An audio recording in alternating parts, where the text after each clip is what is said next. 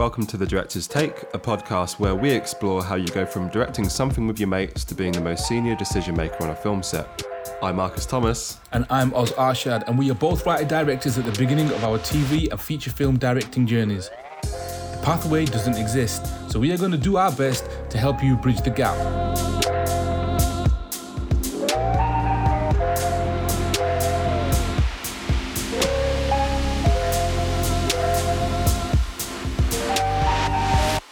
Welcome back. Me again. Us again, I suppose. So, the response to the last episode has been amazing. So, thank you, everyone. We've had ridiculous amounts of engagement. It seems that you all really wanted to know how to make a movie at Film 4. Thank you again to the lovely Amy and your responses on social medias and privately. Please do keep sharing. We're a brand new podcast, and so all that stuff is gold to us. So this week we've got an amazing production designer on. I don't know why she got involved, but she said yes.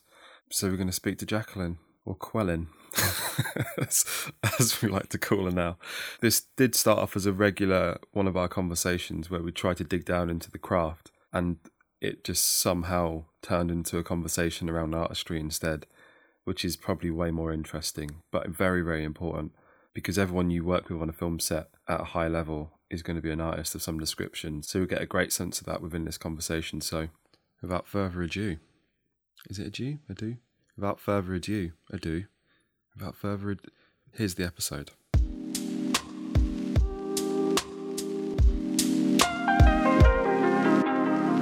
Hello and welcome back to The Director's Take. Today we've got an exceptional guest, as we often do. So Jacqueline Abrahams, originally trained in fine art, specialising in performance and live art. She worked as a scenic painter for 4 years before moving into design, where she has worked to design feature films, shorts, TV dramas, theatre, performance and live art. She has experience working with scripts on improvised pieces and with artists in a less conventional context. She has designed productions that have large, ambitious studio set builds, completed location-based work, and has experienced working with very strict budgets too, which is always good. And she won a BAFTA in 2009 for Best Production Design for TV series Wallander, was nominated for a BAFTA in 2010, and won the RTS Best Production Design Award in 2010 also. Jacqueline's notable credits include TV series Wallander, Diary of a Call Girl, and the original series of Top Boy, and feature films such as the BAFTA-winning The Look of Love from Michael Winterbottom, The Lobster by Yorgos Lanthimos, as well as Lady Macbeth by William Oldroyd and His House by Remy Weeks. So Jacqueline Abrahams, welcome to The Director's Take. Hello, nice to be here. Thanks for coming. And just before we get started, do you prefer Jackie, Jacqueline, Quellin? What's Quellin, can I have that? Quellin. Yeah, we can go with Quellin. Quellin. That'd be great. Quellin. Quellin, right. Jacqueline is normally how I go, but that's hilarious. Cool, we'll go Jacqueline. Cool. So, first things first, very simply, we start off very simply here. What is production design and what do production designers do? Well, what I think is this, and remember, it's only my take on it. I can tell you what I'd hope to do, and then I can tell you how, if I've achieved it at all. What you hope to do is create a world that supports the script so that the viewer, directed by the director, will believe the characters, will believe the story, and the story is completely supported. So whether that is a hyper-real world, whether it's a hyper-realistic world, it doesn't matter. You can turn your hand to any style. But the key thing is that you create a world that allows the story to happen without any sense of, hang on a minute, what? I think when you're watching a film and you go, what? You're out of the film. So I think the key is to be absorbed immediately from the get-go. And so I think production designers are involved with that world. And sometimes you read a script and you are very much just, the script describes exactly where you are and exactly what's happening, the colour of the walls and the this. And it can be interesting because sometimes you can disagree entirely. So I think that's a really interesting world to discuss when you don't necessarily agree with the writing of where it's set. And for me, the key thing is you need to not doubt the characters. So how do you create a world where that is absolutely, totally 100% trusted? And with that, it also ties into a bit of a listener's question. Could you explain the difference between set decorators, art decorators, and production designers? Wow. Actually, Marcus, just before we go into that, I just want to come back just on that opening question, Jacqueline, please. Looking at the psychology of a character, do you look at it like it's the extension of that world so that the audience are immersed in the character, or is it different from piece to piece, that it's not the psychology of the character, it's not expressionism, it's not that? Is there a set approach that you have when you start to I think that's an interesting question, and I think it is always about the character. Because essentially, we know that it's a bit like the Emperor's New Clothes. We know that J.C. Riley is not really Henry VIII or whatever the role is. Probably very good at that. But so how do you create an illusion that he is? And so already you're dealing with a kind of very kind of cross-wired reality where we kind of go, well, we know, it's like a kid when you go, frighten me, and the person scares them. It's like, this is happening. You're aware of the device. You're aware of the artifice of it, but you still need to believe that there's a credible kind of world. So for me, it always starts with character. And, and I think that is quite subtle and hard. And it's sometimes real, but it's sometimes invented. It's sometimes a curation of ideas from various characters. But, it's like if you've got like a hoarder, the character's a hoarder, why are they hoarding?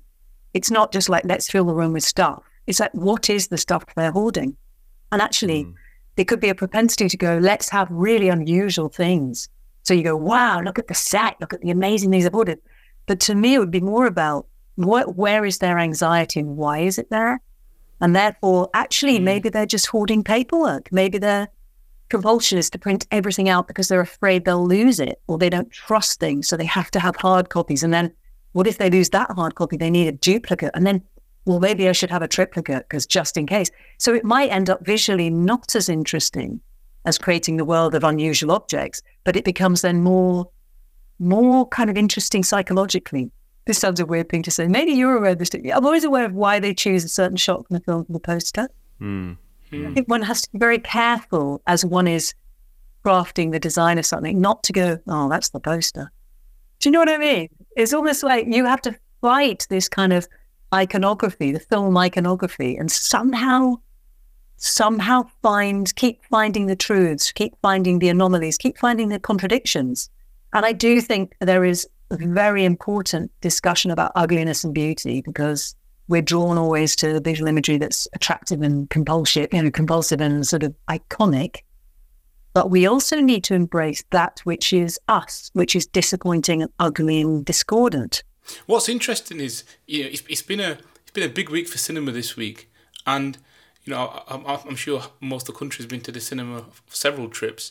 And I watched Oppenheimer the other night, and in some of those silent moments, your eye 100% darts around the screen off the subject to look at the world that they're in, to look at and appreciate the over. Obviously, I'm not looking at it like, look at the production design. I'm looking at it as in like that's the world that the character's in. But I mean, it's interesting because it's like I was talking to someone recently who was showing me some footage of some project he's been working on, and it sounded really interesting. I looked at the imagery and I said to him immediately, "Gosh, isn't it a shame the ceiling wasn't lower?" And it was a beautifully crafted piece of historic drama, beautifully made. I mean, exquisitely made, crafted, constructed, painted, propped, everything.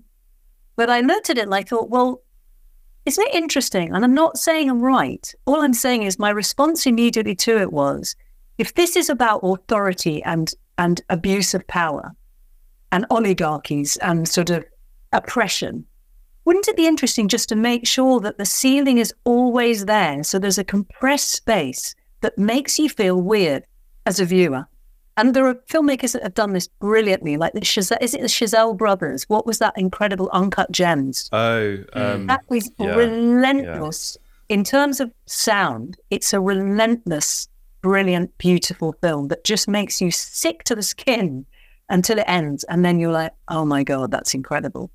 And so what I love about it is they have taken a character and they have just ramped up the inner workings of that character's mind in every way they can. Yeah. And it's such a brilliant example of filmmaking, actually. Yeah, I think it's pretty exceptional. And it's interesting that you're saying that it comes from character is how you inform yourself, because I think people see filmmakers as the people like potentially a DOP or a director, when actually like every person in like these creative roles are filmmakers. It's just you're approaching storytelling through a discipline within the overarching discipline, I guess, of filmmaking. So I really like that. You know, I absolutely think of myself as a filmmaker. It's like to not have a discussion with me about something just because I'm involved in a set. It's like, well, that's kind of weird. But, you know, I started in theatre, and theatre is incredibly collaborative. And as a designer, you do costume and set. You're so closely involved with the process from the beginning. But to delineate and sort of, I understand why it's done, of course, on massive productions. There's just no way you can have all these conversations because of, you know, the brand, the time, you know, the control. I understand that. But I think what's interesting, I'm involved in a project at the moment at its very early stages. And literally yesterday met with director, writer, producer, actor. And that is so unusual. And yet it's not unusual in film school. It's really unusual in, you know, my experience so far of the industry. It's like, what a joy. So as we discussed the idea, there's no script yet, there's just an idea. And you're kind of going, well, as we discussed the idea, I had done research and spent a couple of days doing research and had come up with a thought as to where this needed to be set in order for us to allow the performers to pretty much pull anything out the bag. It's a bit like, I remember doing a theatre piece with a young group of like people in Hackney, and I discussed this with the director, and I said, look, it was anarchic, and people sometimes rocked up for rehearsal, sometimes they didn't. It was quite chaotic. He was amazing, and I learned a lot from him in terms of just be open to what happens and don't worry if people don't turn up or they turn up late. And I said to him, I think responding to you and how you are with everything, which is incredibly open and flexible, maybe we should set the whole thing in an attic, because if we set it in an attic, no matter what they throw up, we'll be able to pull a prop out the bag, because attics are where you store everything. And so what was interesting about that decision was, as the piece developed in its erratic, bizarre way, we were literally able to just accommodate the creative ideas. And so for me, it was a real learning curve of come up with thoughts and ideas about this thing in order to allow it to happen. And obviously that's quite unusual. It's not scripted. It's with a group of youth who are acting, and, you know, that's different. But it's quite an interesting process thinking, well, what if you met earlier and discussed stuff? I'm sure there's projects where that happened, but I've just not been party to having those discussions so early on, and it's brilliant. I think that's really cool though. Is that like, I mean, first of all, the attic anecdote, I think speaks to being creative within restrictions and ultimately finding something within that. But that certainly is how I would inspire young filmmakers. So not even young. I mean, this kind of idea of young. Any filmmaker that is making work without funding or without, you know, much money, right? I would definitely say, you know, you need to audition places in your city. You need to find places that are interesting. And then what you need to do is you need to stand. I mean, this sounds like a really annoying thing, but I remember Jan Demange on we did Top Boy together, the first Top Boy. And I remember us being in Bilston, I live there. So I was like, look, these are the places I think are amazing. There was like a snooker hall. There was like a brilliant barbers. There was like all these amazing spots. But, you know, they have their culture, their thing. They're not necessarily just going to give you all that they are, the richness of their history, just to kind of leech your show off. But I remember him going into this barbers, the All Nations Barbers, which is now sadly closed down, became a cafe, I think. And he basically pitched the job. I mean, this was before anyone knew about Top Boy. Yeah. He pitched the job and said, I really want to film in here. And I never forget him pitching the job to them. And I thought, you know, Jan has done a fair amount of stuff. He's a confident filmmaker, but my God, I love the way he did that. He basically told them what the story is with such passion and such 100% belief. He wasn't faking. He really believed in the project, as all of us do. And they said, yes, you can film in here. I love that. You know, it wasn't just like a location manager going, hello, hi, yes, you know, blah, blah, blah, and this is what you'll get. This was very much about going to places that had not been filmed in and saying to people, trust us, this is an important piece. Please trust us. We will not show this place in a way that you don't know about. We'll be very transparent. And, you know, it gave it a richness. It's bringing people into the process, isn't it? Yes. Yeah. But also, you as a director or a writer or a director-writer Can you do that? Do you believe in your project that much that you can go into a place and say to people, I want to film in here. I'm going to convince you to let me film in here, and here's why. There must have been an ethical element to his pitch in order to honour the way they were going to be portrayed as well. 100%. I guess. Yeah.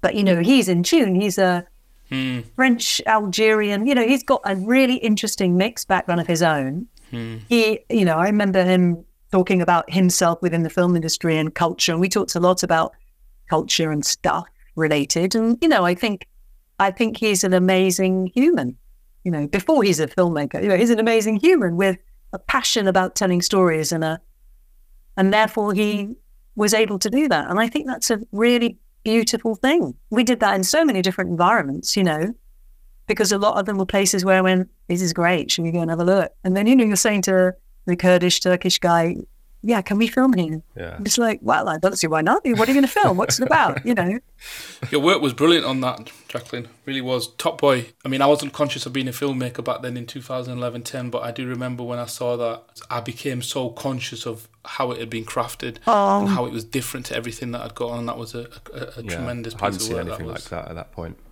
Yeah, it's tremendous. And what's interesting about that was also, I think, the relationship between, here's the thing, I think it's really tough to be a director. I really do. I think it's a very hard job. And I think it's not encouraged to talk about how difficult it is because people would just go, oh, that's fake. Come on. You are on the line. You are expected to deliver. You're expected to come up with creative ideas. You're expected to lead. And I think you're also expected to take risks and you want to take risks. So there's an expectation of you, but then you have your own personal pressure of what you want to create, what you want to come up with.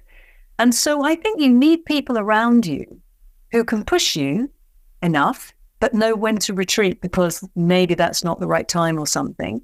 You also need people that can, encourage you to take risks too. So I remember us having a discussion about where the estate was. And we had both talked about the beauty of films like Jacques Audiard's filmmaking. And, I always think this secretly. There's a number of filmmakers I have where I go, what would Jacques Audiard do? What would he want here? Yes. How would he film this? Because I think his work is extraordinary. Yeah. And I remember thinking, why are we settling for a thing that feels super familiar to London? Why not try and find something that feels like the Parisian neighborhoods are quite phenomenal. And I thought, if this was in Paris, where would you film? What would it look like?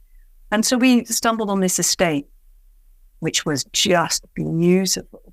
And I remember we had quite a conversation about it, and I was like, we've got to think bigger than this familiar territory, because the familiar territory is important for certain things, but this felt it was sort of like it was bigger in its ambition, maybe.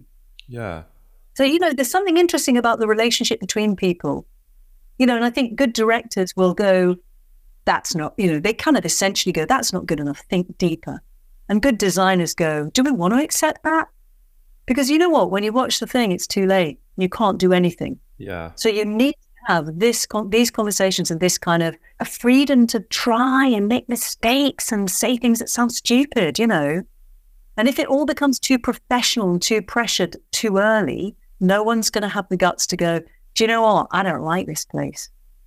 It just feels really boring, I think that's a good note, is to get out as early as you can with your HODs and see places, because I think for me, like, I write as well. I reach a point in my writing where I'm like, I can't even write this anymore. It's pointless. Like, I need to go through pre-production to put it through people's heads, to get out on locations or like get into sets and make it real. Like, rather than this abstract ideas which doesn't really reflect time, like, you kind of need to get out into the real world and bring a sense of reality to it. And then it's through that which it kind of becomes what it's supposed to be. Like, it goes beyond your intention.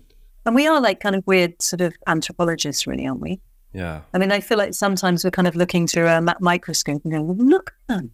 Look, that one's deposited those. Oh, that one's eating that one now. I wonder why it's done that, Yeah. It's like, but without interaction with everyday life and knowledge and people and stuff, it's just a kind of approximation. So I suppose that's why it's interesting that, and I definitely feel many directors say, I want to film in the real place. But actually, maybe what they're saying is it needs to be authentic. Yeah. But of course, the question of authenticity is very complex, isn't it? Because essentially it's written often by someone that is not of that social group, or, like it's written in a laboratory. I guess it comes, for me, the authenticity comes from the script. I mean, that has to start with the script, doesn't it? Well, this is good. We're only on question 1. It's too easy. Like when you're up against deadlines and timelines, and you're just kind of in the midst of prep, you can lose sight of all of this sort of stuff. But this is ultimately, you are creating art, aren't you? Like this is what you need to cling on to when you've got all of the outside pressure, and I think that's why it's a difficult job, like as a director or as the HODs, like, because you need to cling on to that and have a handle of the business to kind of block the business out from the process. Yes.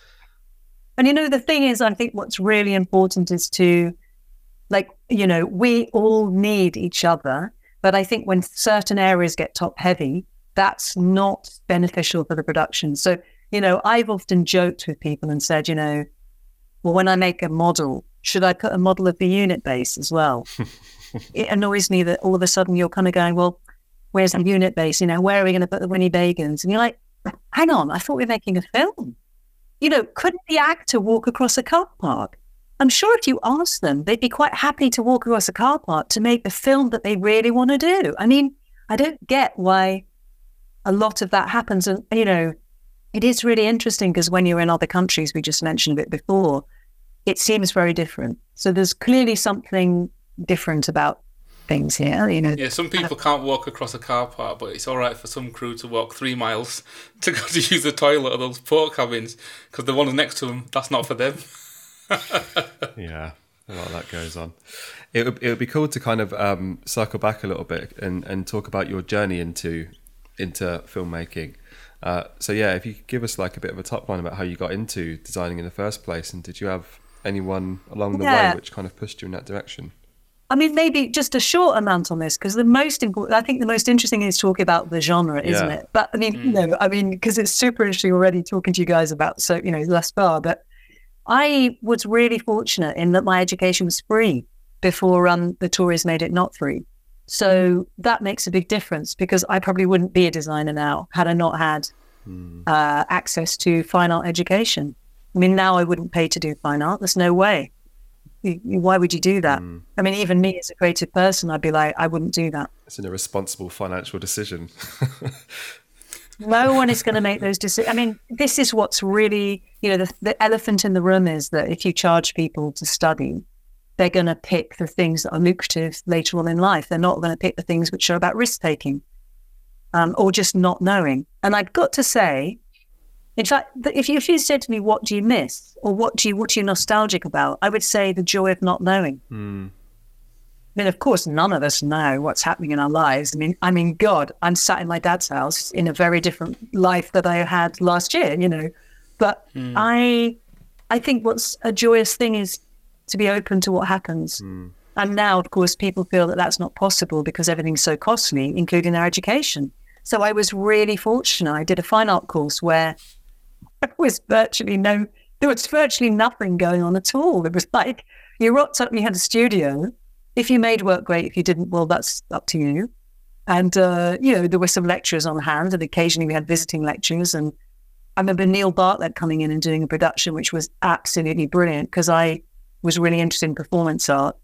And that's what I sort of specialized in, because I didn't like the idea at the age of 19 of making something substantial when I didn't really know anything and hadn't lived any life.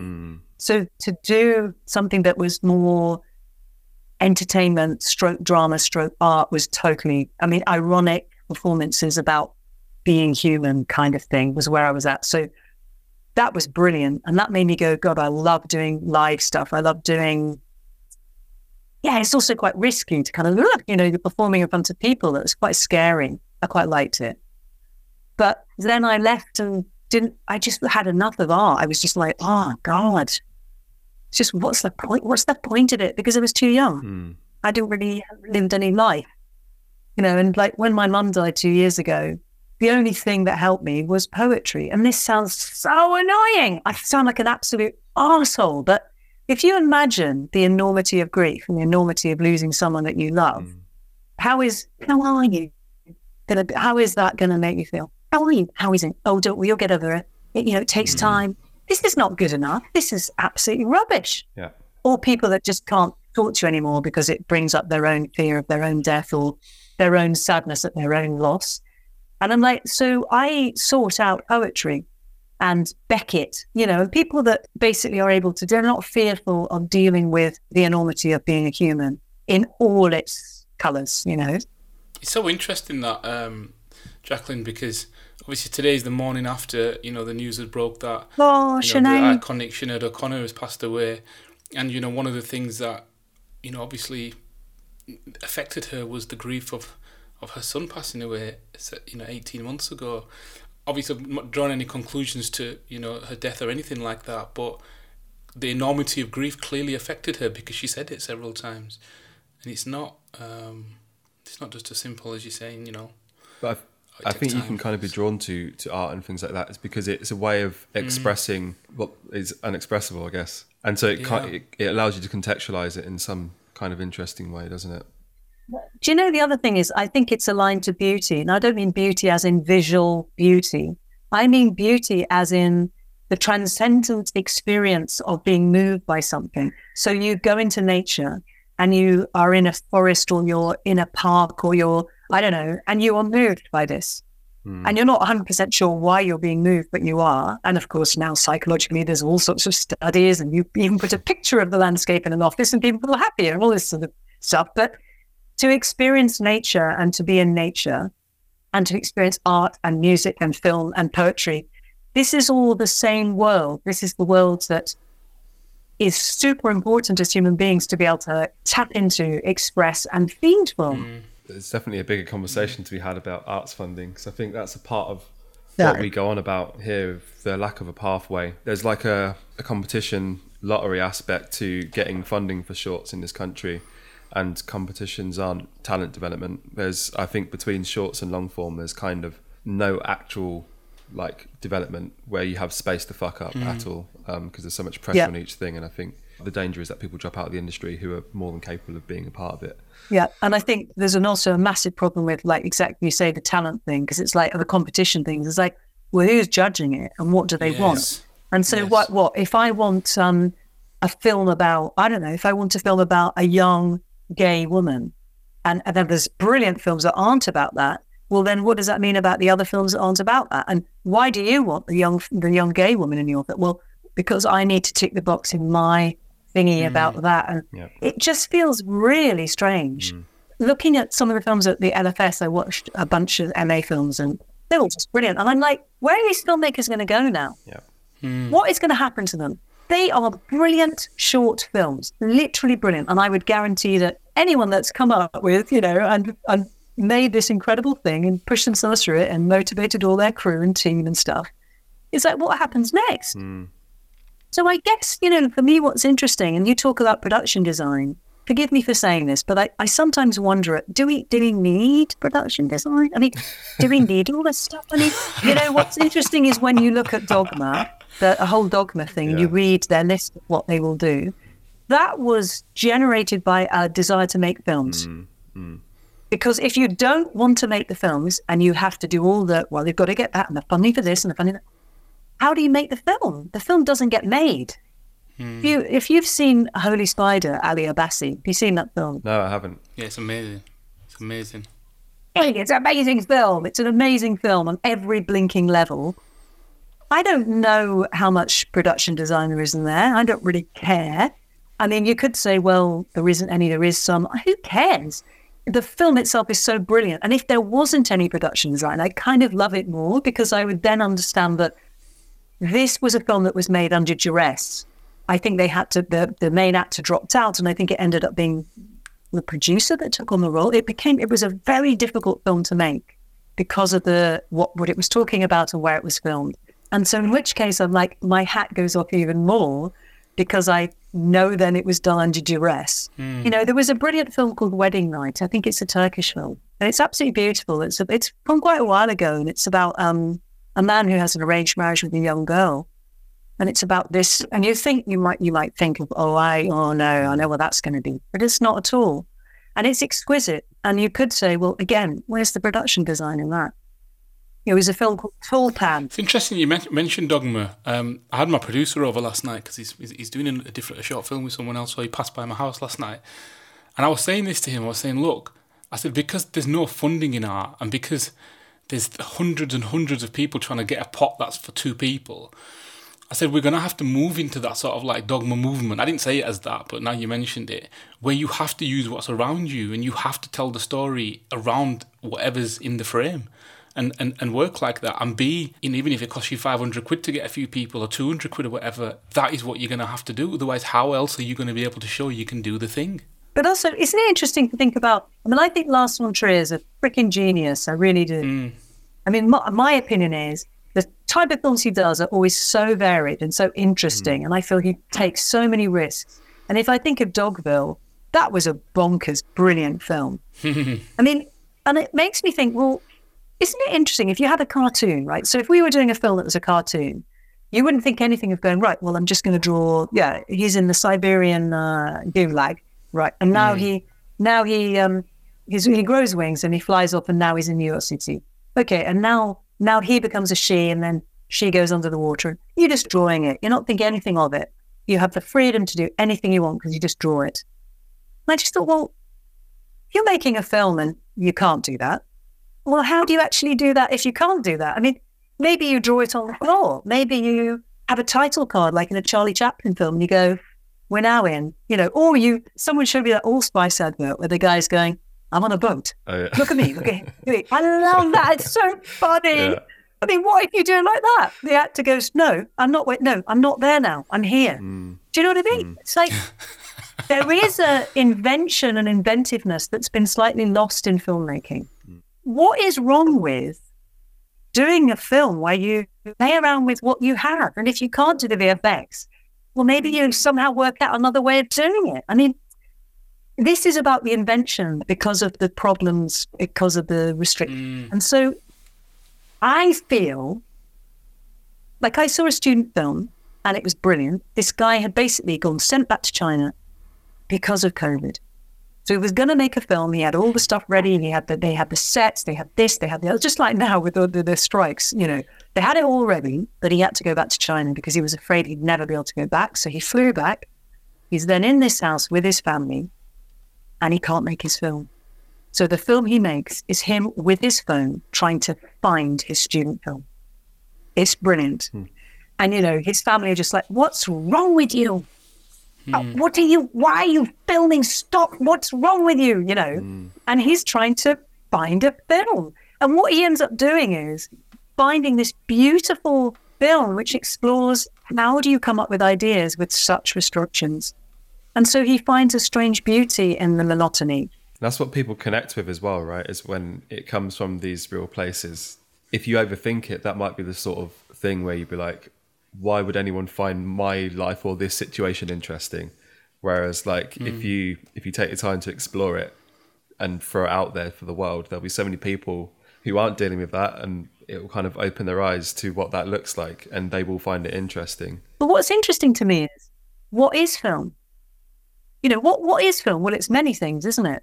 It can be many things. But if film and filmmaking only really settles on a certain type of filmmaking, then you're only going to get a certain type of film. And for me, I feel like when you see the cinemas and they're all playing the same stuff, and it's very rare to see anything independent now because the independent funding is really, really tricky, it makes me think, God, maybe this is a kind of interesting time, because maybe this is going to be a time where people reconnect as filmmakers to what it is to have a voice. Why are you saying what you're saying? Taking responsibility, thinking deeply about it, researching it profoundly, and then choosing how to actually make it so that others can enjoy, laugh, be angry, whatever, be moved. There is a kind of place for another type of filmmaking, which is not necessarily production value led, but very much story led. There's an art museum near my house. It's really weird. I don't even know how they've got funding, but there is. So obviously we flocked to it. And they were playing an Eric Romer film called The Green Ray. That's amazing. When I was watching it, they played it in a hall and projection, and the seats weren't good, so I was constantly like moving because my lower back wasn't working. Oh. And one of the things so I was always conscious of what was going on. I just felt that they're just capturing the life of this one person going through the kind of grief of a breakup, and that's all it is. There's no bells and whistles here. It's literally that. It would make a boring treatment. Yeah. Yeah. That's not going to win you funding. No. And I found it fascinating. I mean, Eric Romer's Seasons is very similar as well. Like, and you're right, Jacqueline. Like, maybe this is, we are on the kind of precipice of, because literally funding is going to disappear. You have to find another way. I mean, I think it's interesting to seek out films and understand what it is about them. Like, I constantly talk about this film Tulpan, which I think is an amazing film. It's about a guy that's, basically there's an amazing shot of him on a motorbike with his mate. They're driving through this tundra of dust, and he's falling in love with this girl that he really hopes he will be able to ask to marry him. Because if you're not married, you're not going to survive, because that's how it works in that culture. Your wife is someone that supports you with the animals and the yurt and the this and the that and the other. You really need them. And he's just on the back of this motorbike with his mate, who's really excited for him. And he's just going, I love it here. And all there is dust, literally 360 degrees of dust. And you're like, oh my God, I don't know this guy. I'm never going to go there. I've got nothing in common with him, but I love this man and I feel for him. And I'm totally drawn by the drama of it, by the story. And I think film is such a blinking, powerful medium. If you imagine you go to a gym, right, and you go and work out and you try and get whatever muscle is to, be bigger and balanced and whatever, the idea being that, okay, aesthetically you might look good, but essentially you're going to be stronger. I feel like, where do we get to work emotionally? Where do we get to work out emotionally? Well, in our everyday relationships. Well, I'm a screwed up person that often makes big mistakes, Whereas when I watch a film, I get to somehow go through all those things safely. Imagine I'm the characters. I can flip between different protagonists. And when I come out, I am enlarged emotionally. Films are really, really powerful. I mean, truly powerful and life-changing, to the point where they're in me. I now have an aspect of that character in me and that predicament in me. And I have a filing cabinet of responses that may include some of the things from that film. They do enrich me as a human. Yeah. In a way that just living my own life might not. You know what I mean? Yeah, no, I hear that. And I don't think you can really quantify the impact it has on people. And I think also just the impact of being in like a community of people that are sat in an audience experiencing the same thing together whilst you're going through that, to know that actually it's okay to feel whatever you're feeling and experience whatever you're experiencing right now. It's quite normal. I don't know how else you get that. You kind of can't if you've got your headphones in and you're watching it on your phone somewhere. And also, I think the scale is really important. I think one needs to see a thing bigger than you. If my thumb can always come in and just press things on and off and pause, the power balance is not right. I think it's really important to see things large. I want to be the speck, but because our culture is always putting us as the big thing, whereas actually we're not. We're the little things, and that's important to see that, Like, I remember once at a college, someone wanting to build, they said to me, how do I build the White House? As a designer, they're like, how do I said, well, how much money have you got? And I think they had like a couple of £100, And so basically I said to them, so I have to ask you, you want to build one of the most iconic and documented rooms with a couple of £100. Is there something else you could do? I mean, what is the piece about? Because if you want to try and recreate the White House, that's going to be problematic. I mean, the drapes alone, what lens are you filming on? I mean, for a start, maybe one can discuss how you're going to film it, because that could help if you're really set on doing the White House. How can you use lenses to help you? But if you are set on doing it, fine, we'll kind of try and work out a way. And I question, why do you want to build the White House? And the end of the conversation was something along the lines of, well, because it would look great. on my CV that I've done this and pulled it off, and, And I thought, but that's a real shame that the pressure of later meetings is now affecting the films you're making now. When this is the time to experiment with who you are and what your voice is, not to try and do what you think is an industry standard. And that's where we were saying about like the importance of having the freedom to explore why that's necessary, is because, I mean, clearly this person is caught up in earning money in the future. That's not what it's about. It should be about being as present as you can be. And actually, I think creativity, I mean, I think it's a mysterious thing, creativity. I mean, I really do. And if you were to say, well, how do you come up with ideas? I'm like, wow. I mean, I don't know. I mean, certainly coming up with ideas is easier if you're not worried about your future. I mean, certainly it's going to be easier if you're not worried about what you're going to earn and the interview when you get this and how you contact those people. This is all a fog that gets in the way of just listening. And part of me feels like actually creativity comes when you're a bit quiet and you allow yourself to listen, and maybe you'll hear some ideas or some answers or some thoughts, That what you just said there, Jacqueline, that reminds me of you, Marcus. What's that? Of just listening to your inner self. Yeah, like a lot of my great ideas come from when I'm in the shower, because I have like clarity of thought, because you can't do anything else other than just be in your own head. And so there's many times where I'm either like caught stuck in an edit or something, or like there's something which isn't quite fluent, like there's a problem but you don't know what the solution is yet, and then like literally you just have a moment of clarity and you're like, oh, that's exactly what that is, and then you go and do it and then it's solved. So like my most recent film that I shot, I knew the last two scenes didn't work, or we wouldn't be able to do what we needed to do, and I was trying to find what that was ahead of time. And I remember like I went back, and it was honestly from about like 9 p.m. till about 2 a.m. It was like I was downloading. I almost like I wasn't moving or anything. It was just like I was just being thrown everything all at once. I was just sat there, just like taking it all in, and then from that I solved the issue. It was really, really strange, and it comes from like what we were saying about like where does creativity come from? Is like I've got no idea, but it felt like I was downloading something from somewhere, and it was just like telling me exactly what needed to happen. But it comes from sitting in a quiet moment away from the stress of everything else. And also, don't you think it's about acknowledging fear? I mean, I think so much of life is about acknowledging fear and understanding what you're afraid of. And for me, I think creativity, when I went and did a foundation, when I left school, I went to do a foundation in art.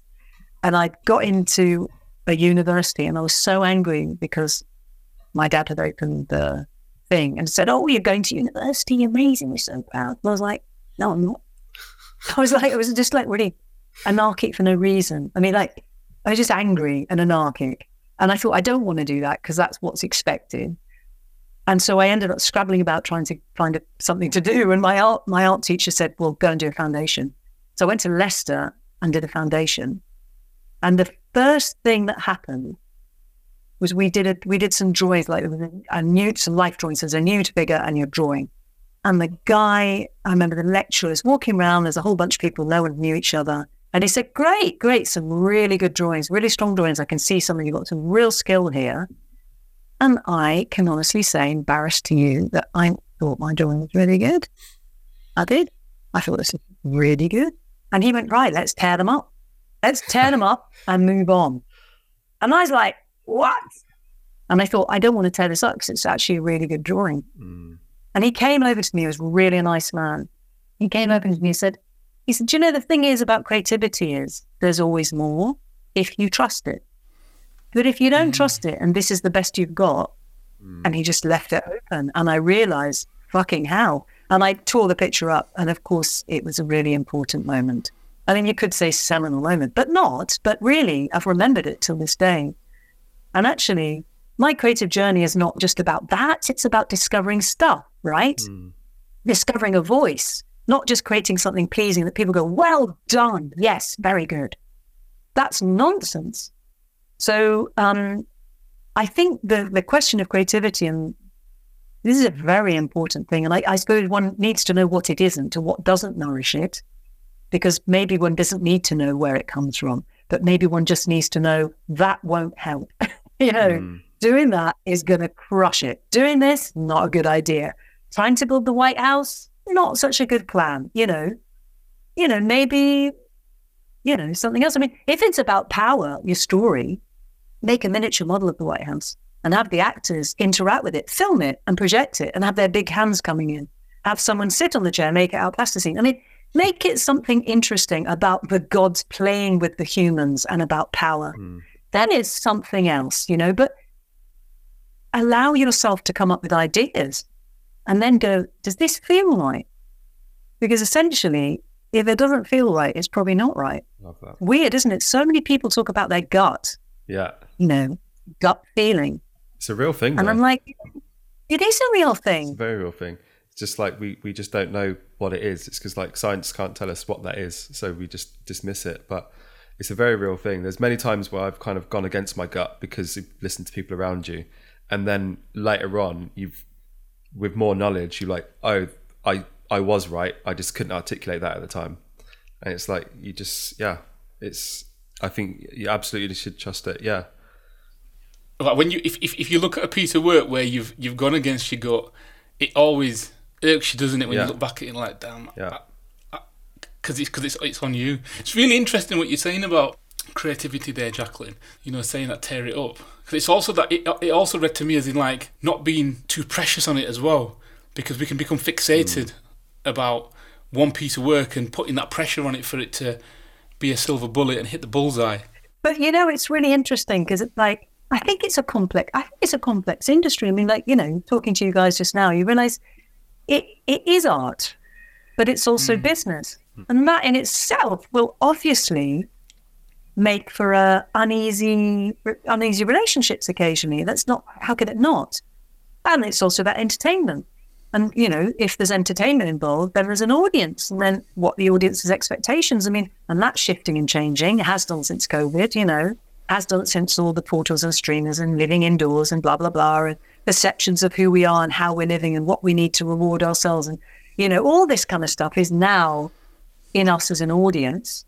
I think it's quite complex, but for me, I find it also interesting that, I can read something and go, I really love this and I'd really like to work on it. And then, of course, as soon as you hear about the budget, you realize mostly the things I love are like very small budgets. So why is that? How is that possible? Why is that? And I'm not saying for a minute, I sound like an arrogant arse, but I'm not saying that the films that have budget aren't that, but there is something aligned to risk-taking, the audience expectation, and budget. And so the irony is that when people start off, they don't have money. So they cut their teeth on things that mean something to them, that possibly are a little bit risky in terms of subject matter and or storyline. It made them on Threepence Halfpenny. They get picked up and then they get given something bigger to do. So it's almost like the industry standard is that there are people with great ideas and great ways of making films that unless they're able to hold on to their autonomy and their ideas, they can end up doing something that might not be as close to what they started off at. And there's ways of doing stuff that may not necessarily be what we have at this point, and I mean, we haven't even talked about AI, like you've got AI that's going to take on the idea of the script and write it without giving any money to the writer. I mean, that doesn't make any sense. That's just like plagiarism. But I mean, what is interesting to me about AI is that it doesn't know what it's doing. So there isn't an understanding. It's just rote going through stuff and generating stuff. And so I think, well, okay, philosophically then, what am I as a human and do I know what I'm doing? Because if AI can write faster than I, and if it can plagiarize much better than anyone can, but it doesn't know what it's doing and why it's doing it, then I as a human must know what I'm doing and why I'm doing it. That is something that doesn't seem to be programmable. And thank goodness, because, the anomaly of being a human and being drawn to doing things is something that is inefficient and irrational. Why do I do what I do? Why am I doing this? It's hard to know until you've gone through the process of doing it, though, isn't it? For me personally, like, it's only when I've made something, I look back on it, I'm like, oh God, that's exactly what that was about. Whereas when you're doing it, you might think it's one thing, but actually through the process of making it, you might realize it could be about something else. Do you think there's a optimum, like, for example, is the optimum that you understand sooner why you're doing something. In terms of a process, a creative process, would you say that there's an optimum to?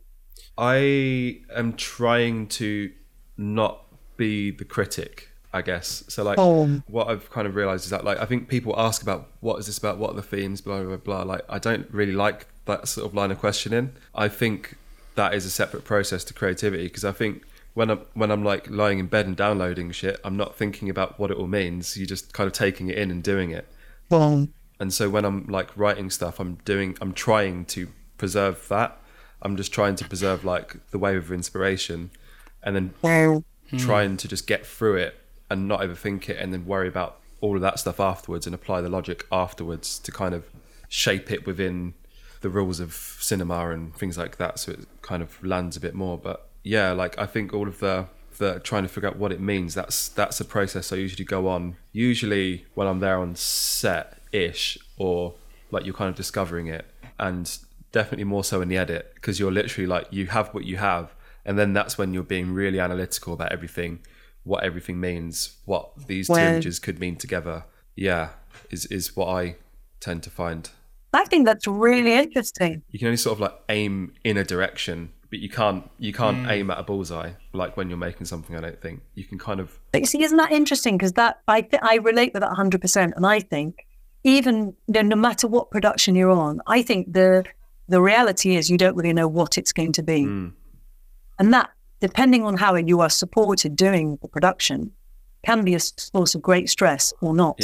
Yeah. So if there's a sense of, we understand that this is a process and we understand you are discovering, that definitely comes from the director, and the support that the producer gives the director.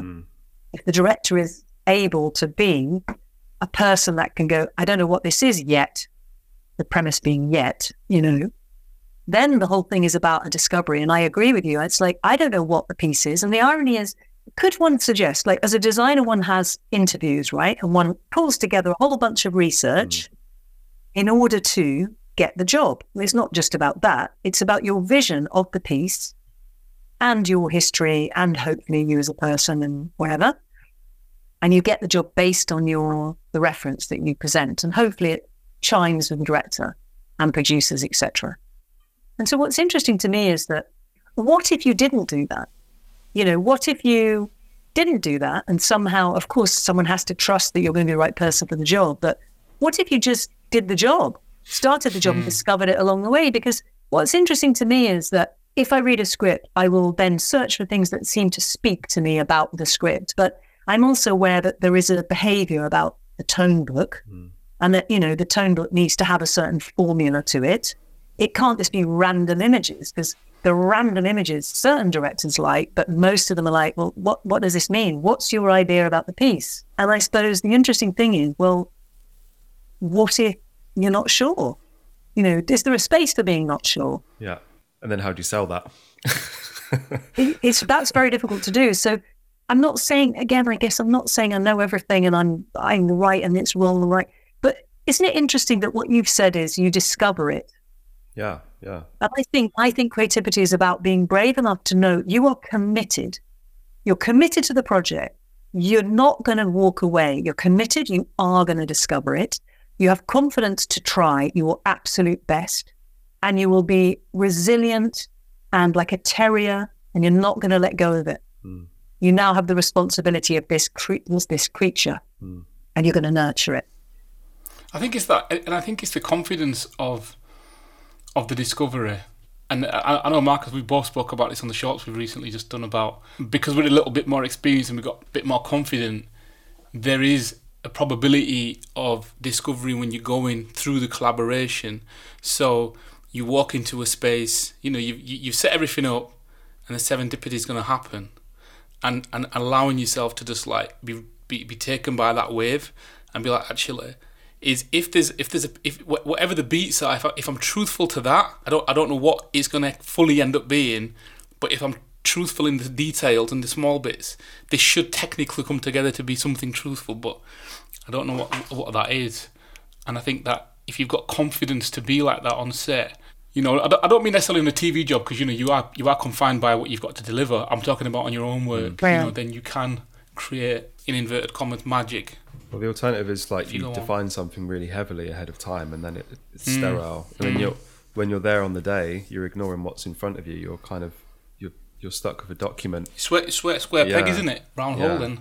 And it's like, Do you know what? I'll tell you a story. It's so funny because I remember working on a project in Athens, and it was brilliant. And I was working with this guy who was an ex-ice hockey instructor.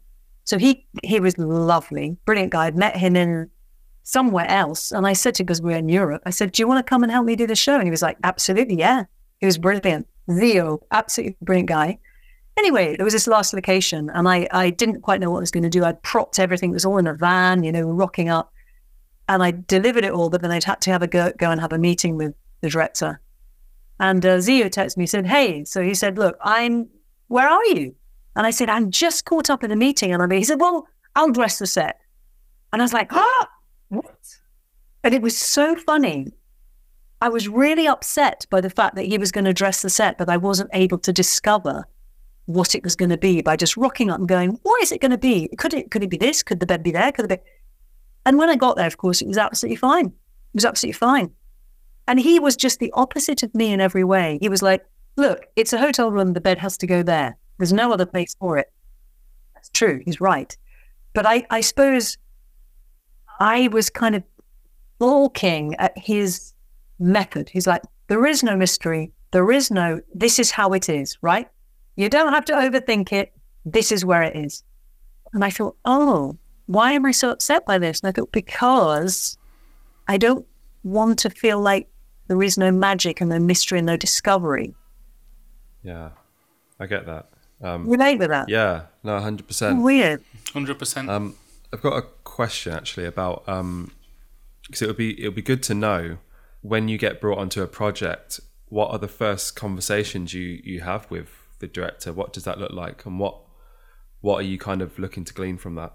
The key thing is as a designer, the key thing is to understand what's in the director's head. I mean, that, or not even definite things, but things that are important to them about the piece. And I think the conversations about what it is, where it is, the bigger conversations are the ones that start. Because meanwhile, you're setting up an art department, you've got conversations about that. You want to start getting going on things because there's the machine of production, as in producing of items. So I suppose it becomes about research and reference to start with, definitely. But it then becomes about going to the locations, which is why locations should never be underestimated. Because even if you go to the real ones, if you go to the real ones first, as in, okay, if your thing is about packaging company, then go to a packaging company, see how it works, see how it's mechanized, see how it looks. Then one has interesting conversations about, how does this feel? Is this what you expected? Is this what we want? Is this dramatic? Is this moving? Does this tell us anything about, like, if the person is working a packaging company and is utterly at a dead end of their life, does this express it enough? Or, well, what's interesting about it is the way the machines go. Then what we need to do is, let's work with those bits, but let's make ourselves the other bit because it's not big enough. Let's find a warehouse and let's do something there. Because what's interesting about this is not only is that press making you feel like there's some kind of formula of something, a blueprint, a template, but now they are a little speck in a mass of people. So therefore, then you would then go, well, how do we do that then? And then I might go, well, let's find some reference to what that looks like. Edward Brzezinski, was it The Means of Production, that incredible film? Oh. It's incredible. It's either Botinsky or Brzezinski. Okay. An amazing film about the scale of production in the world, which just makes you go, what?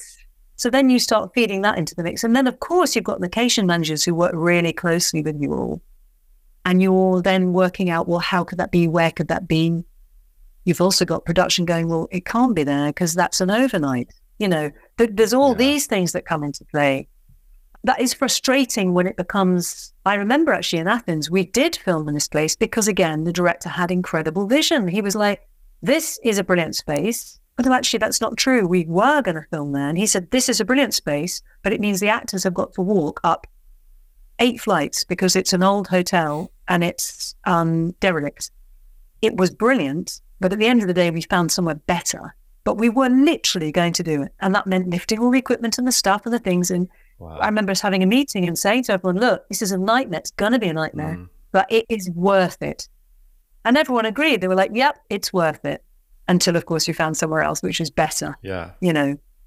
That's sometimes a hard sell to do, though, isn't it? And these are the moments where you need to hold your nerve. As I guess one of the key decision makers is like, it's about what's going up on the screen, and people aren't going to remember. It'll be a funny anecdote in a year's time rather than the current trauma you're going to put everyone through. If you rewind all this to kind of talk about Jan going into the barbers, if the project is not something you feel proud of, how can you ask a crew to walk up 8 flights of stairs with the carrying heavy boxes? You can't.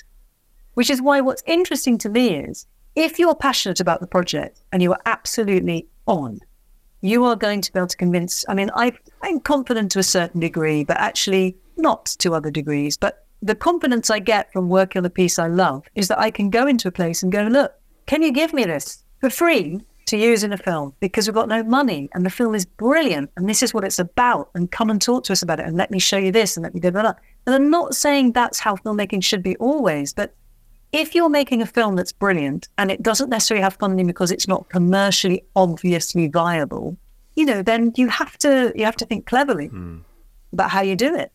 I kind of feel like asking questions is going against the very philosophy of what we're talking. No. It's too but there's some strong crafty stuff you kind of want to get pull from your head as well. Yes, of course. So I think. So I guess with this, how closely are you working with other departments when you're kind of going through all this, so costume and cinematography and potentially visual effects and things like this? What do these collaborations look like when they're good? Oh, nice. Well, when they're good, they've been planned really well so that you have a director of photography on the get-go. Woman in Black, the second Woman in Black film that I did, the director, myself, and the DOP, George, we all were very much from the get-go, hooked up, talking about the project. Whenever we went to locations, George was there. We were all together, which was brilliant because it meant that he could express very clearly that that's going to be tricky. I would find that, oh, this is great. Or, oh my God, that's, we're all able to feed into the pot. That is the best form of collaboration. But if people, if you've got a project and the DP is a bit of a superstar and he's on another project or she's on another project and, they fly in a week before you start going, that's really hard to have a relationship with that person. I mean, yes, you can send stuff through Zoom or send stuff through whatever, but that's really hard. And then it becomes about someone kind of responding to a whole bunch of stuff they've not been party to. Well, that's really hard for them too. I'm not saying that happens a lot, but, the ideal is that you have conversations from the beginning. Because I think one of the reasons that there's probably a little bit of friction between departments is that, if I come in and everything's been decided, that's going to make me feel very uncomfortable. I'm not going to like that. Yeah, because I guess there's a lot of times I think there's so many things which can happen, which when you get on set, you're like, oh, this is a problem, because you might have wanted to shoot something in a certain way, or you might have had an actor, I don't know, in the script it might be like they pull something off a bedside table and they hold a look because they're looking away from someone. How big is that bedside table or dresser? Like the height of that is going to dictate the way you shoot it. And you might have in your head a certain height or saw a prop, you're like, this is beautiful, this is great, this is what it's going to be. And then the director gets on the day and this fucks up the whole plan. Yeah, have you got any sort of anecdotes around that, or how do you mitigate that? I remember on a set talking with the director, but not about huge details. And I wonder if this has changed over the years. Because if I think about it, the trust that was involved was massive. Unless I've remembered that wrong, I just don't remember it being such a kind of forensic thing where you go, well, this is the finish, that's the this, that's the this, these are the props, this is the thing. And again, I wonder if that's kind of sort of somehow seeped in from adverts, because adverts, you show every single thing on a board. Nothing doesn't go through scrutiny. So, and I remember them getting to the set, and it was very, very minimal, because it was essentially about a man who had separated from his wife. And I remember having a conversation with my dad, just, wasn't like my dad was the character and it wasn't about this, but it was a memory I had where I'd said to my dad, what do you like in the house? You live with my mom and our family. And he went, I don't like anything. And I said, what do you mean, Dad? I said, what? We said, I like my reclining leather chair. He had a Swedish reclining leather chair from the 70s. And he said, and I like my stereo. I said, so if there was a fire and you were to be able to run, those are the things you take? He went, yeah. I said, what about I said, they're mum's things. And I thought about this. It was really surprising to me because I'd always thought somehow is their shared aesthetic. It wasn't. So then I was thinking about this character and thinking, well, okay, he's separated. He's now got a new place. What's he taken? And I thought, well, wouldn't it be interesting if he had just taken a reclining chair and his stereo and, of course, his boxes of stuff, paperwork. And so this is how I'd done the set. And I got a call from someone, an AD maybe, and they said, could you go to the set? Because the actor would really like to discuss the set. And I thought, fuck, I think it was the first shooting day. And I went and discussed it. And they asked me questions about why there was nothing in the set, and whatnot. And I explained why. And it was totally fine. And that was absolutely totally fine, because I think they were worried that it wasn't thought through. I think it was 100% thought through. And I just felt like, to me, this is not about someone surrounded by the comfort of love and a home and relationships and family. They are a person that is now chosen a different way. And this is now going to be the dark night of the soul. This is going to be a difficult process. And this is the only time we see them with any discomfort or regret or difficulty because they function. The rest of it, we see them functioning. So for me, it was interesting. It wasn't overplayed. It was totally in the keeping of the house and whatnot. We put a wall in of wood and we put various things in to, make it just a bit darker, a bit more like this is a place of contemplation. It's like you're describing downloading. And so it was I was really nervous. I was like, oh, God, I hope I did the right thing here, but it felt absolutely right. Thank you. Jacqueline, question I've got. It's a really broad question, but you've worked on so many wonderful projects and with many great directors. So, what in your kind of experience and understanding makes a good director? Gosh, I think that's a really difficult question. I don't think I know the answer to that. I mean, I can say the qualities that I think are amazing. I think, gosh, they're all so different as well. I mean, openness, but then not. Some people are more open than. Openness, vision, communication is really important. That sometimes people communicate in different ways. I don't know. I think vision. I mean, what makes a good director? I think vision. And so it's interesting what you both have been saying. But then we're talking about artists. I mean, what makes great artists? Vision. So then what's vision? Well, vision is a way of seeing something. It's a way of looking at a situation and seeing a truth to it that maybe others might not see, or understanding a component of it that might be hidden. It's the vision to, it's a really interesting question, but the only thing I can say that feels remotely authentic is... But I like that, though. I like what you're saying there. That's really interesting. About the vision, and the vision not just necessarily being what's in your head, but the truth of. And that can also be a critical, bitter comment, and it can also be a love and a care, and it can also be a kind of like a humorous, ridiculous, absurd response. It can be many versions, but it's definitely vision. And I think vision comes when you're not afraid. Like, it's all interrelates, doesn't it? It's like if you don't listen to what you are and you don't allow yourself to discover what you are and how you feel about the world, what is your darkest point? Who are you at your darkest? What are your worst secrets? It's like, isn't all this interesting to discover? Because if I understand that my fear is not being loved, or my, then I'm going to understand a little bit more about what might make me want to respond fast with an idea rather than wait and be confident to let something percolate. All of these things are part of it. Do you know, Marcus, you remember this, that there was some sort of study recently done and they said that 50% of the population, or it's maybe 60% of the population, don't have an inner monologue. Oh, yeah, it's terrifying. Yeah. And we're talking about this, and is it because we're in artistic bubbles and we speak about this stuff? But actually the general majority of people, they don't think like we do. And they're not like that because There might be science based in how they are and how what their outlook on the world is. How many people actually listen to the stillness of themselves and what that is? I'm going to sound old here, but maybe when you get older, you kind of become more. You know what? I'm a bit more chilled out. I see life like this. You're a bit more wiser, and then you start listening more to yourself and who you are, and being more comfortable with that version of yourself. And I very much draw on that for my art. Very much so. I think as you get older, what I'm finding anyway, I'm only just like in my 30s. I think a lot of it is the damage which school did. Not that I had a particularly rough time, but just the conditioning of it and like the strong social pressure and contracts you buy into just from being there.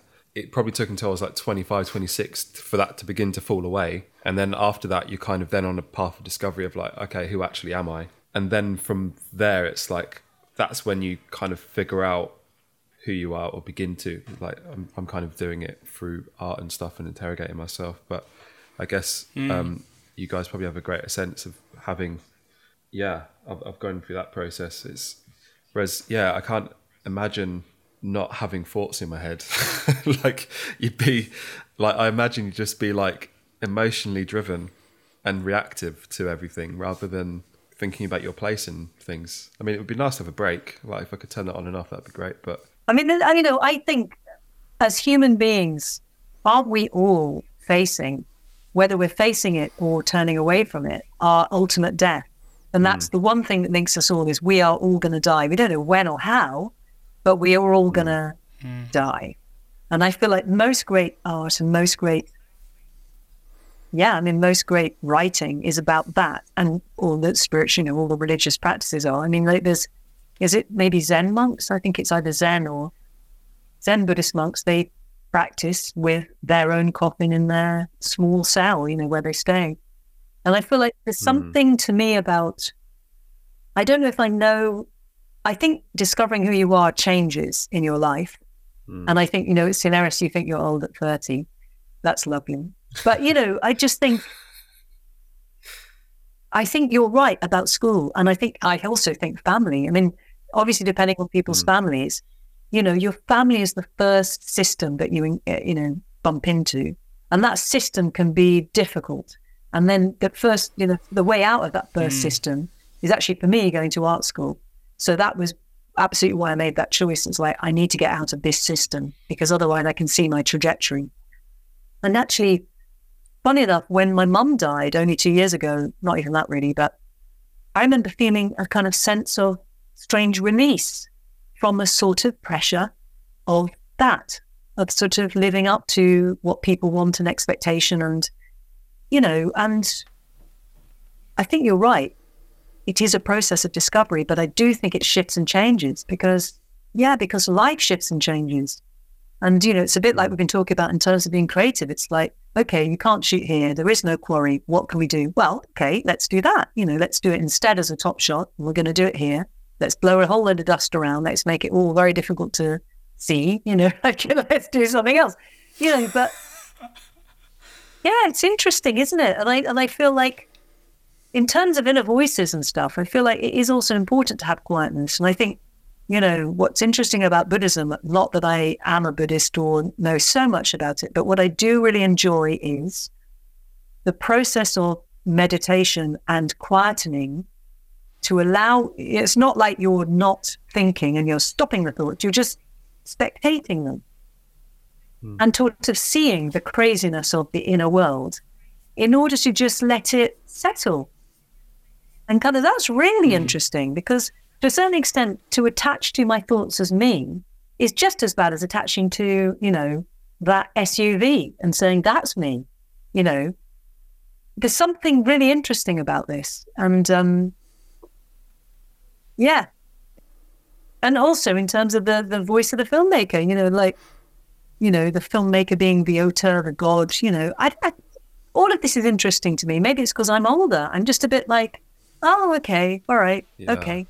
That's really interesting, especially like touching on your authorship, because I guess you've worked with a really big range of directors. So You've mentioned like Jan de Mange, and then you've got William Oldroyd, I think, like from theatre background, Yes. and I think Evie Crow, you worked on a short, and they're a playwright, and also, of course, like Yorgos Lanthimos, all super individual people, all different backgrounds and stuff. So is there any like differences or commonalities in the way they work, or how you communicate, or how you understand their vision and create tone together? And yeah, it'd be cool to get your perspective on that. Do you know, I would say it's funny because I wonder if there is something which is about a kind of trust. You know, there's almost like a kind of creative, like, I don't know, maybe I'm wrong saying this. You'd have to ask them. But I think with Will, with Yorgos, with like Remy, there's sort of a trust. And in a way, isn't it about developing some kind of relationship? Like I remember on The Lobster, I remember thinking, well, it's very funny. It's ridiculously funny. And I remember at one point, I can't remember, it's me or someone else, I was kind of going, well, this must have been me. I remember saying, oh, this would be funny to do it like that. And I remember Yorgos being like, no way.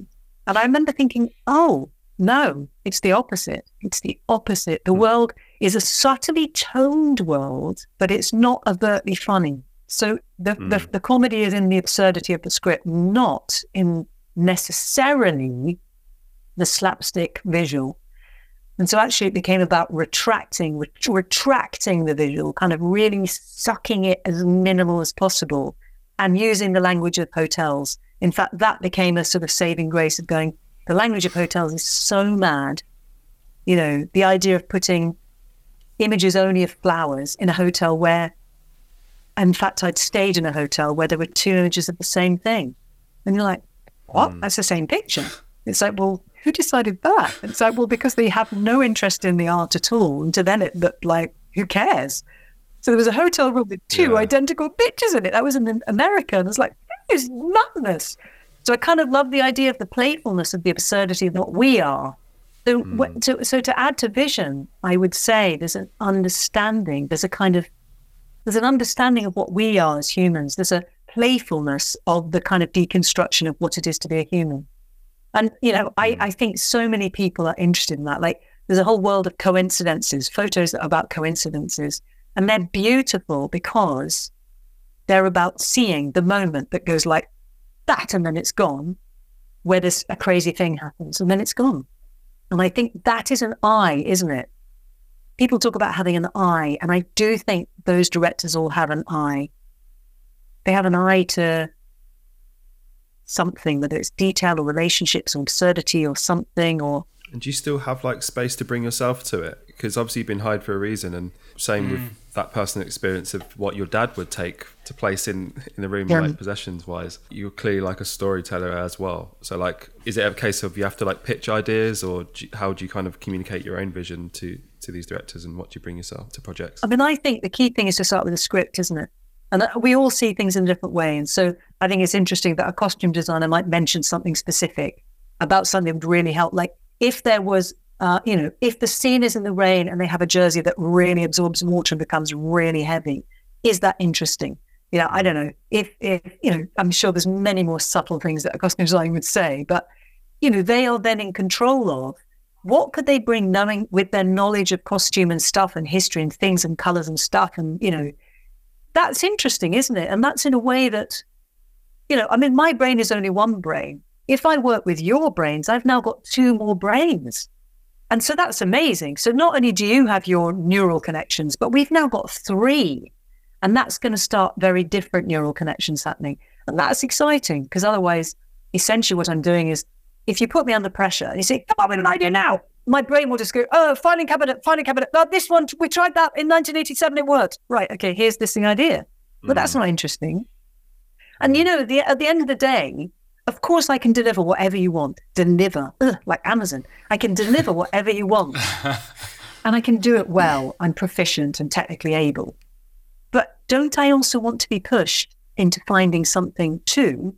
And so for me, when I work with a director that will push me, that's such a nice feeling. They don't want to feel like they're teaching me and how annoying. They've got to now take responsibility. But I think it's exciting to agree subtly, we're both going to find a language for this. But, you know, there might be something you discover. Like I remember a Woman in Black. There was a sequence, it was a horror sequence. And I said, you know how kids play with wool? No kids play with wool now. But anyway, historically, right? Historically in the Victorian era or whatever, turn of the century, kids would have done cat's cradle, right? Yeah. And that's a thing with string, and you do all sorts of things. And I don't know, up to the 70s, they did that. And I thought, wouldn't it be great, establishing that that game could have happened, that this kid finds a ball of wool, but the wool is now going through the house. So the kid starts as a game, thinking it's a game. She's rolling the wool up, but what ends up happening is it has been set up by the evil menace of the house, and she gets murdered. And I thought, that to me is visually interesting. It wasn't in the script, but I thought, what a lovely way to follow the kid, rather than the kid just mysteriously finds the murdering presence. Now you've got the idea of tension and drama. It's like, is it going to be a murder? What is it, And did you pitch that? And the director went with it? Yeah.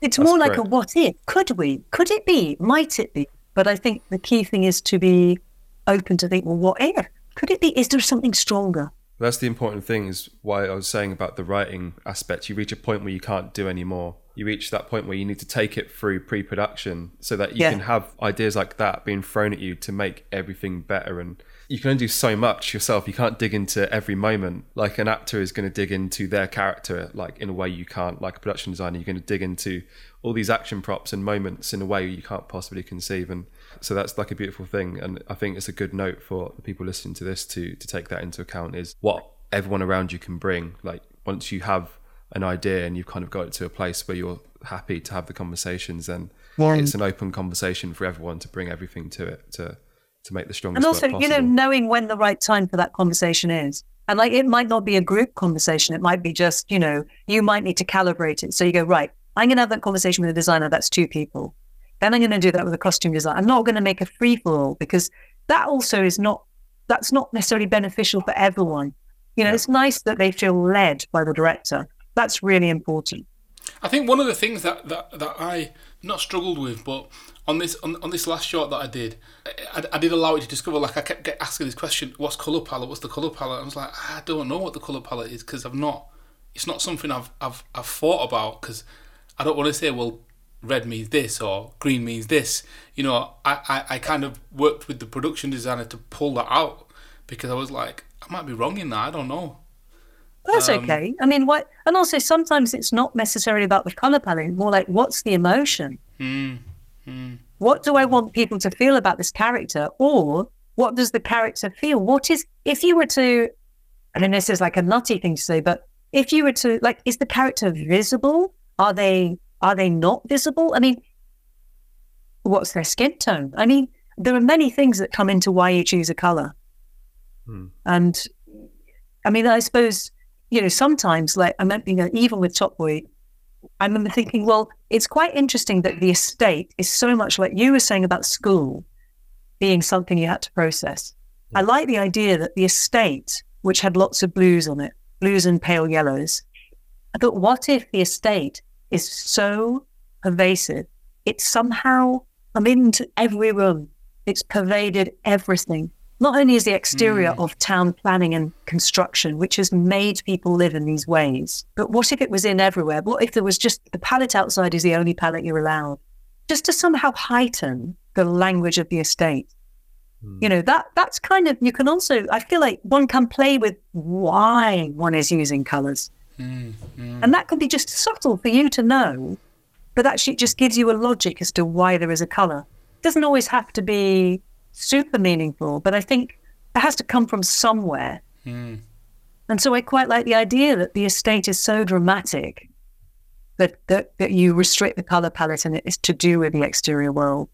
I think we'll just kind of like round out the chat with a question based around the future. So I think you touched on AI earlier. I think AI as a tool has a lot of potential to help creatives, and also I think we're seeing with virtual production, I guess VFX becoming more prominent in workflows and things like that. How do you see the future of production design and see yourself fitting within that space going forward?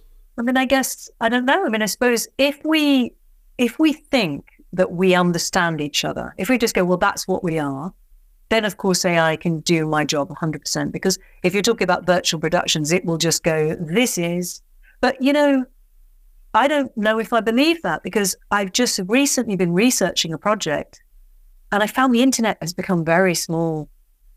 And even putting the name of people I'm looking for, as in photographers and or theatre directors and or whatever, putting their actual name and the name of the photograph that I have in a book so that I can get it quicker than just scanning it, it doesn't exist. So I'm like, what does that mean? Does that mean the photo doesn't exist? The photographer doesn't exist? No, it just means that hasn't been put on the internet. It's not deemed as interesting, worthy, popular. I don't know. So if AI is if its data is scanning the internet for information, then I would say the internet is not a place that is necessarily free. It's not necessarily a place that's democratic. You know, I remember having an interview ages ago for a project I did, and I literally could not find people of color in the way I wanted them to be. I could find, man in suit. I could find sexualized images. I could find lots of people working out, but I couldn't find arty, beautiful shot of someone concerned sitting on a bed. Don't put any of those things into the internet and then put person of color, because you know what you're going to get. And so I took to the interview these images and I said to the director himself, person of color, I said, you're going to have to imagine these people are black because I can't find these images. And he laughed his head off and he said, do you know what? I once joked about it. And I thought maybe I could take a Pantone pen and literally Pantone over the image and go, there you go. That's sort of an approximation of what I'm trying to find. Now, if you want nuance and poetry, you might not get that from AI. You might need to refer to a human to try and imbue something with that. So, if people want stuff with dragons and breasts and tankards and, fine. That's great. And if that's what people want more than anything else, and another crime drama and another thing, that's okay. Maybe AI will do it better without the kind of jaded, not another one, that humans might have. But I still think that the beauty of a human is that they are flawed. And I don't think you can program flaw. And that's to a certain extent. You can imitate a flaw, I guess. You can write an algorithm which will create a flaw, but it won't be coming from anywhere, as we were saying, somewhat truthful, I guess. I mean, who am I to say this? But as a human, I kind of look at the portals and the streamers and all that, and I think, well, do we need Series 8 and Series 12 and Series 15? Do we need to have Play Next? And do we need to sit for hours? I mean, of course, we don't need to. We can choose not to. But there's something about that formula that almost feels like AI. If we're talking about AI generating this kind of formulaic parody of the thing, but there's restrictions in this, because if people want to make so much money out of stuff and they're battling for audience, we're encouraged to just be these passive consumers, slowly reclining in our cinema seat that we bought from DFS on HP, getting our Deliveroo delivered, watching a tiny screen, being the god. I don't know. Is that a good thing for us? No. You basically become like a dustbin. Whereas there comes a point where you get full, you need to kind of find a way to spit some of it back out, like an amalgamation of whatever it is, and that's what being creative is, I guess. I was going to say the conditioning that we also have of transaction, because I think about this often, that literally everything is a cost other than oxygen. Everything. You have to pay for something to get something, no matter what it is. The floor that I'm stood on, everything has a cost attached to it, and we're driven by that. Like, I remember when we did the documentary, Marcus, I found it really liberating because we didn't have pressures of X, Y, and Z. We just went and just made whatever spoke to our, from us. Yeah, like even before we got on this, I was speaking to my parents, and they was like, "Oh, so are you making? Is there scope to make money from the podcast? Can you monetize it?" So I was like, honestly, I don't even want to think about it. Like, we're doing it for the thing, we're doing it for the learning, and like we're throwing it out, and I kind of want to protect that, and knowing that like all of that stuff will come eventually. But for now, it's just about. But you know what I think is really interesting? I thought about this a lot, because a lot of folk contact me, and I try my very best to meet and certainly speak to pretty much all of them. I kind of love the idea of somehow that there is some. I mean, dogma has dogma, right? Or dogma was dogma. I kind of feel like what you're doing and this thing here, I'm not sure what it is, but there's something educational about it. There is something that is almost like a film school. And I feel like, wow, great. I think I want to go to film school. I thought I don't want to go to a building. I don't need a building because it's about the conversations and it's about the making. And I feel like there could be something really interesting about a kind of film school where no one has got their eye on the prize. They've got their eye on the project. They want to do the project. They want to learn from the project more than they care about whatever it is. And the given is, well, there's probably no money in it, But what there is an experience and learning. It's a bit like, I don't really like going on holiday. I don't see the point. But actually, if you were to say to me, do you want to make a film as your holiday? I'd be like, yes. That's the interesting thing, isn't it? Yeah, absolutely that. And that's what we kind of say is that, like, if you want to get anywhere, it's about building momentum, and you do that from not putting pressure on the thing. And basically what your professor was saying, rip it up and move on. Yeah. Like, that's literally it. So yeah, thank you for this lovely little chat about art and life. I think it's been really, really illuminating. My soul feels enriched, Jacqueline, so thank you. Oh, me too. I've really enjoyed chatting. I feel like we haven't talked about anything structural, but, people can Google that. That's the tragedy. Yeah. What does a production designer do? You can Google it. They can ask AI, do the work. ask ChatGPT. Absolutely. I'd like to do that.